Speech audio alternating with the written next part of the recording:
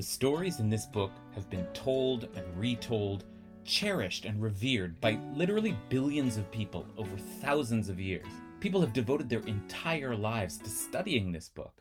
There are hundreds of thousands of commentaries on it, and many people believe that this book had to have been written by God. The Torah. What's so special about it? Why is it so mesmerizing, and how has it managed to capture the human imagination for millennia? I'm David Kasher, a rabbi at Ikar in Los Angeles, and together we're going to study the weekly Torah portion of the Parsha and figure out why the Torah really is the best book ever.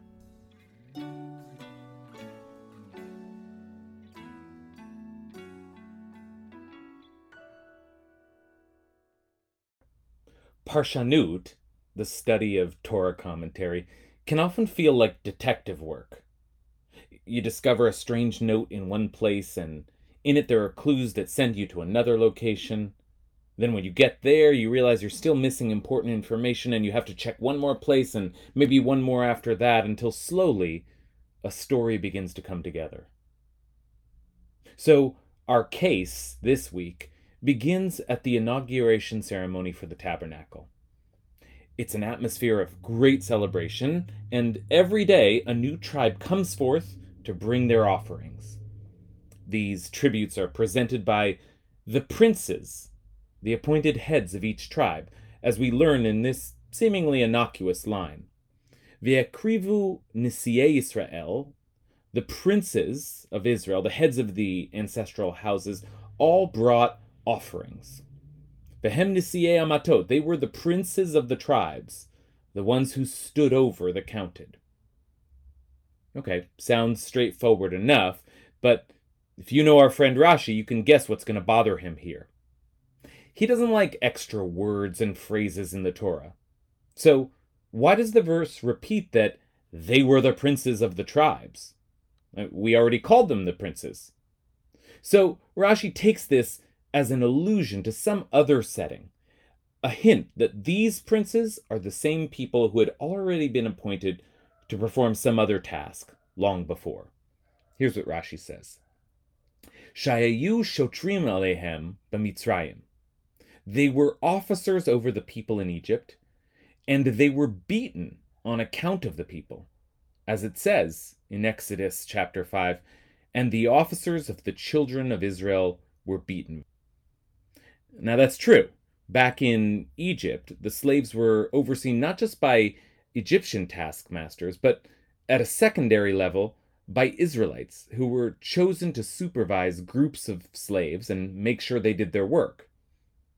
This role is common in systems of forced labor. Think of capos in Nazi Germany. And it functions not only to enforce a system of hierarchy, but more insidiously to turn victim against victim by predicating one slave's reward on the suffering of the others. However, it seems that these Israelite officers did not give in to the demands of their superiors and abuse their less fortunate brothers and sisters. For it is true, as Rashi quotes from Exodus, that the officers were the ones beaten by their Egyptian overseers, who accused them of not managing to push the required productivity rates. So, it was on account of their great self-sacrifice, their willingness to bear pain themselves, rather than inflict harm on their own kinsmen, that they became recognized as leaders. And when freedom finally came to the children of Israel, it was these noble officers who were elected the official princes of their tribes. It's a touching tribute indeed, to see these men who once suffered so much now honored with ceremonial privileges. As they now come forward with their tribe's offerings, they're also being recognized for their own sacrifices and receiving the admiration of their people.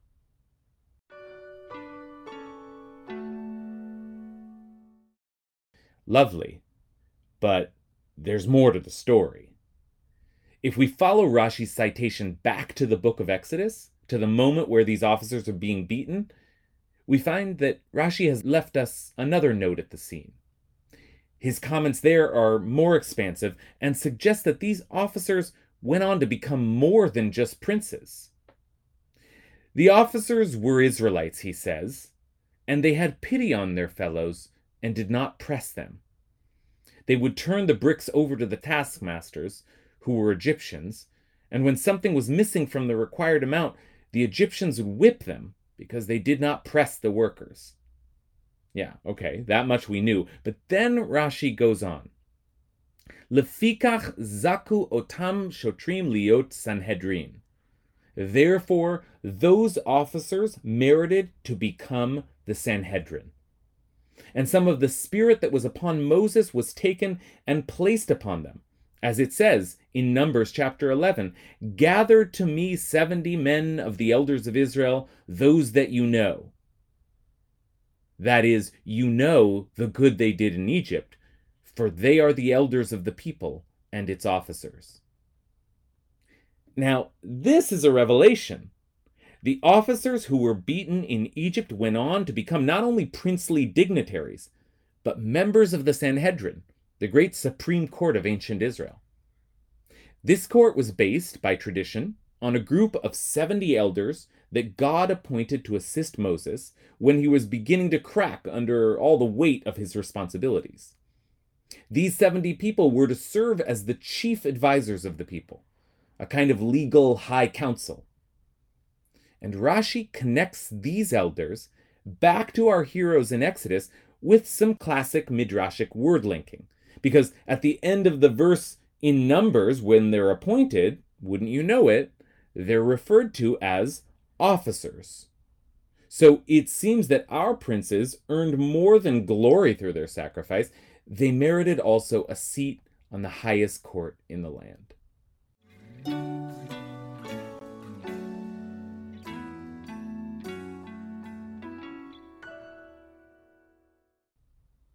Well, the plot has thickened, but there's still more to this story. We have one final stop before we conclude our investigation. For if we chase down Rashi's citation again, this time back to the book of Numbers, where he says these 70 elders are appointed, we find him there, once again, asking a difficult question. V'hazakenim arishonim heichan hayu? And where were the original elders? Weren't there elders back in Egypt who sat with Moses and Aaron? As it says there, go gather the elders of Israel. Now he's right. This isn't the first place we've heard of elders. There was already an established group of elders back in Egypt. They were the first to hear of Moses' encounter with God.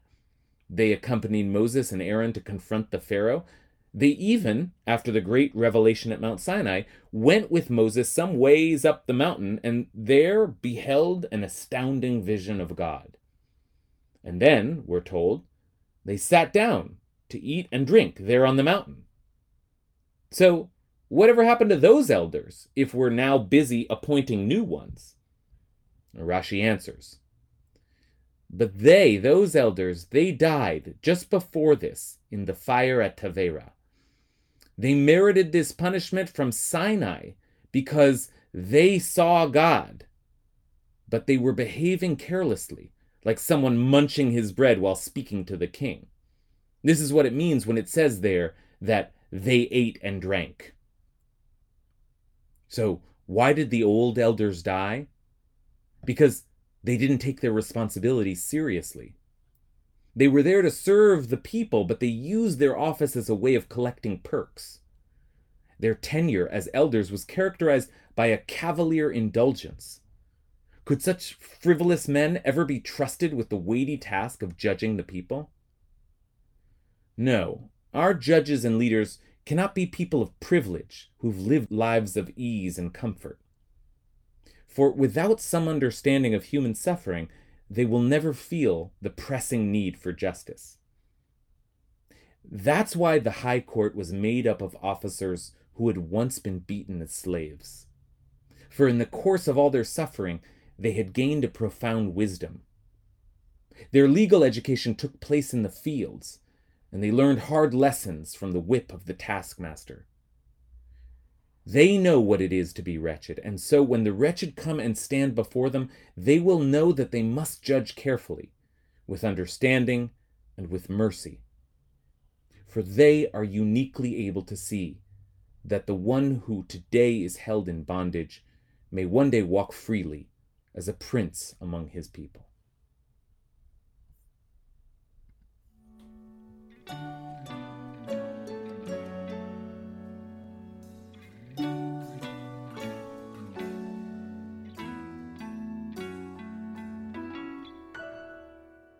Best Book Ever was produced by Ben Cooley and edited by Vera Blossom, and our theme song is Pitchouli by Hillel Tigay. You can listen to more of his beautiful music on iTunes and Spotify, and while you're there, why not subscribe to Best Book Ever if you haven't already? If you're interested in supporting this podcast and our work, you can visit us at icar.org and donate or Venmo us at icarla. That's IKARLA. Thanks a lot and see you next week.